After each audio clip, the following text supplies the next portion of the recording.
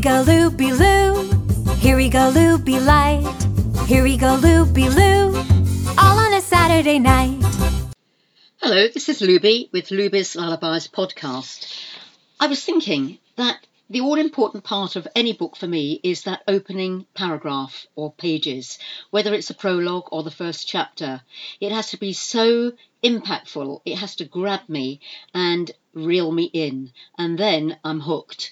If it kind of dwindles a little bit and isn't quite so interesting straight away, then I might be tempted to put it down and pick something else up that is. So I think it's a very nice way of comparing some classic books, some very, very old classics that I will talk about at some point soon, and also some suspense thrillers that I've been reading and read recently. And I'm going to read you the prologue of one of them. This was a book, oh my goodness, it was a very tense book, very dramatic. 13 by Steve Kavanagh, an American author. And the prologue, I'm not going to read it all, but the prologue starts like this.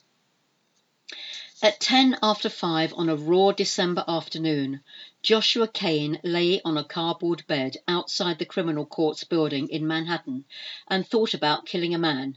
Not just any man, he was thinking about someone in particular. It was true that Kane had, at times, while on the subway or watching passers-by, occasionally thought about killing a nameless, random New Yorker who happened to fall into his line of vision. It could be the blonde secretary reading a romance novel on the K train, a Wall Street banker swinging an umbrella as they ignored his pleas for change, or even a child holding their mother's hand on a crosswalk. How would it feel to kill them? What would they say with their final breath? Would their eyes change at that moment of passing from this world? Kane felt a ripple of pleasure feed heat into his body as he explored these thoughts. He checked his watch. 11 after 5. The sharp, towering shadows flooded the city the day melted into twilight. He looked at the sky and welcomed that dimming of the light, as though someone had placed a veil over a lamp. The half-light suited his purpose. The darkening sky returned his thoughts to the kill. While he'd lain in the street for the past 6 weeks, he'd thought of little else. For hours on end, he silently debated whether this man should die. Apart from this man's life or death, everything else had been carefully planned. Kane took little risk. That was the smart way. If you were to remain undetected, you must be cautious. He had learnt this long ago. To leave the man alive carried risks. What if their paths crossed sometime in the future?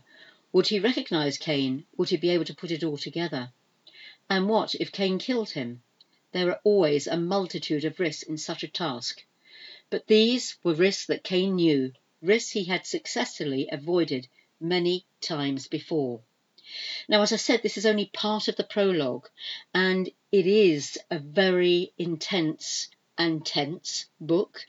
It's a little bit graphic at places, and it has many twists and turns, and it's quite an unbelievable story.